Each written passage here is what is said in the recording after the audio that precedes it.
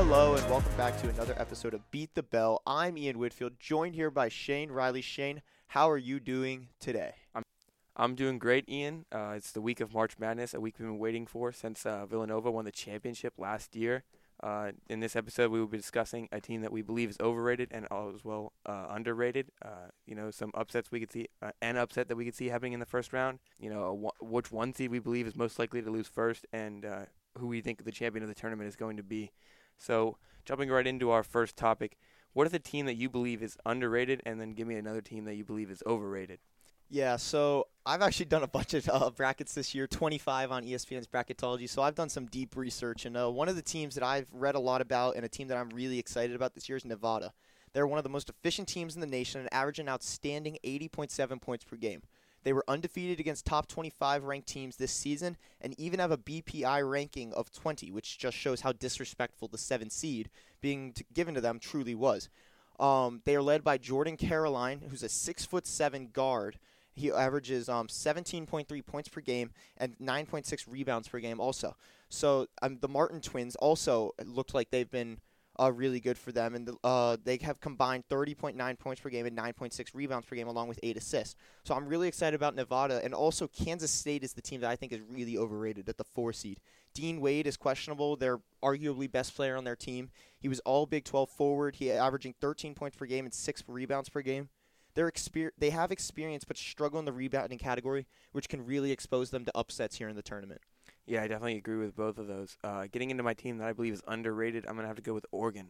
They were 23-12 on the season, coming in as a 12 seed, playing off against Wisconsin, being led by Lewis King and Peyton Pritchard, both averaging around 13 points per game.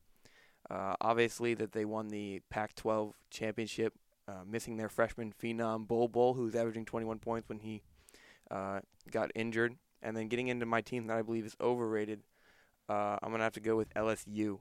Missing their coach, Will Wade, is a bit of a big impact considering, the team's going to face some adversity when their coach gets accused of or gets caught saying that he's paying players and stuff like that. And they're also coming off of a loss to Florida in the SEC tournament.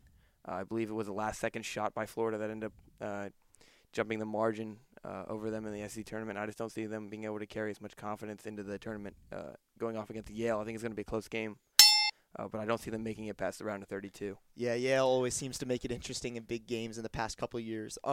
Shane, what is a first-round upset that you could see happening? A first-round upset that I could see happening is Belmont over Maryland in the first round. Obviously, Belmont beating Temple. They beat them by 11 in the play-in game. Looked really good, too. Yep. Dylan Windler, who is their leading scorer, shot 42.5% from the three this season. He only scored 5 points against Temple, but he was only 2 of 7 shooting. I don't even think he went to the free throw line. And then obviously Kevin McClain is coming off a 29-point game against Temple. He shot lights out. I think he shot 9 of 11 from the free throw line. Really looked good against them. And Maryland's been up and down this season. They have some good wins, but they're lost 3 of the last 4 games, including I think their first game in the Big Ten tournament. Lost to teams like Michigan, and they have some good wins this season. But I definitely believe Belmont is a team that could easily upset them because their offense, they're very high scoring. I believe they scored over 80 points per game this season. So I definitely could see them being able to upset Maryland in the first round. Yeah, I don't think Maryland is that secure of a pick. I'm going to back Oregon, going off one of the teams you mentioned earlier, Shane, as you're underrated. They are red hot coming off their Pac-12 tournament win, and they've won all 8 of their last 8 games, which is really impressive, especially when you're not one of the top-tier teams in the nation. So even missing Bobo, who 21 points per game, as you mentioned, was their entire offense for most of the season, they've really come together and adapted, especially under their coach. I think Oregon, they pride themselves on their defense, and I think against a Wisconsin team that is focused on getting the ball to one player and is really not that dynamic of a program, they also kind of focus themselves on their defense. I think Oregon, with all the confidence they have streaming through themselves, I can really see them making it a tough matchup against Wisconsin. And in almost all my brackets, I have Oregon over Wisconsin a lot of the time, and I have Oregon beating Kansas State in a couple games too. So I think Oregon is another team, as you mentioned, that can go really far and do really well. So make sure to look for them in the upset over Wisconsin in the first game. Yeah, I definitely agree. Oregon has a very good chance to go pretty far.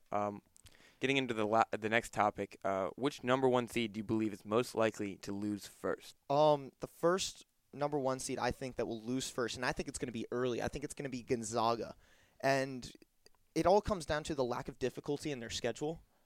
I think that their lack of high-level teams that they're playing is going to hurt them because they play down to the level of their opponent a lot. Even though I think if they were in a better division or a better conference, I think that would help them a lot, as they do have great players and stuff.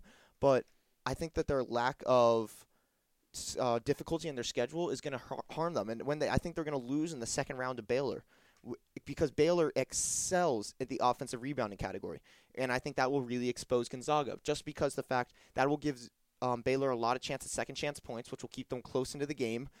Zaga is not used to playing high-level teams, and as that kind of showed as they lost by 13 to St. Mary's in their conference championship game. So I think also just a little slip in here. I think St. Mary's is going to do well against Villanova, so that'll be interesting to watch. But anyways, I think Gonzaga will be the team to lose to Baylor, and I think Baylor is also going to do very well in this tournament just by their sheer offensive rebounding numbers. I'm going to agree with you that Gonzaga is going to lose first as a one seed, but I think they're going to lose in the Sweet 16 to a Florida State team that has just played tremendously since starting the postseason in their conference tournament. They beat the one seed coming out of the ACC, UVA. They were tied with Duke at half. Just in the last 6 minutes or so, they kind of just let the lead slip away from them, and Zion started doing his thing. But they've looked very good. They beat teams like Virginia Tech, who are also in the tournament. As I mentioned, UVA. They've been on a really good streak lately, and I think they've played some high-level competition. As you mentioned, Gonzaga really hasn't played that high-level competition. But playing in the ACC, I think Florida State is really battle-tested because they've played against a lot of 3-1 seeds coming out of the ACC. I think Florida State can definitely handle the challenge of Gonzaga. Yeah, 100% agree with you. Just to sum it all up now, Shane, putting together everything we've talked about, what team do you believe is going to win it all? Who's going to win the dance? In my personal opinion, I believe it's going to be UNC. Luke May, Kobe White, this team has looked tremendous all season. I mean, they beat Duke twice. People argue that Zion Williamson wasn't there, but they still played him really close in the semifinals of the ACC tournament. They're led by Cameron Johnson, who scored 16.9 points per game, and then obviously close to him is Kobe White, yes, who scored 16.3, and then Luke May, who's an experienced veteran when it comes to the tournament with Roy Williams. They both understand how to win in these types of games, and he's averaging a double-double, which is rebounds are very important in games, So I think Luke May and all the talent that they have around this basketball team, they've looked very good lately. And I think if they would have beaten Duke, they would have won the ACC championship. But arguably some people say that not winning your conference championship actually helps you a bit. Being a one seed on their side, I definitely think they can make it to the Final Four, if not win the whole thing, which I definitely believe they can. Yeah, they have a pretty easy bracket for the most part. I'm going to go with the most obvious team in the entire pool, Duke. A lot of people would argue, they won their conference tournament. That makes it a little bit harder for them. Duke hasn't really been that consistent this year, stuff like that. But Coach K obviously always does well in the tournament, gets his teams really deep.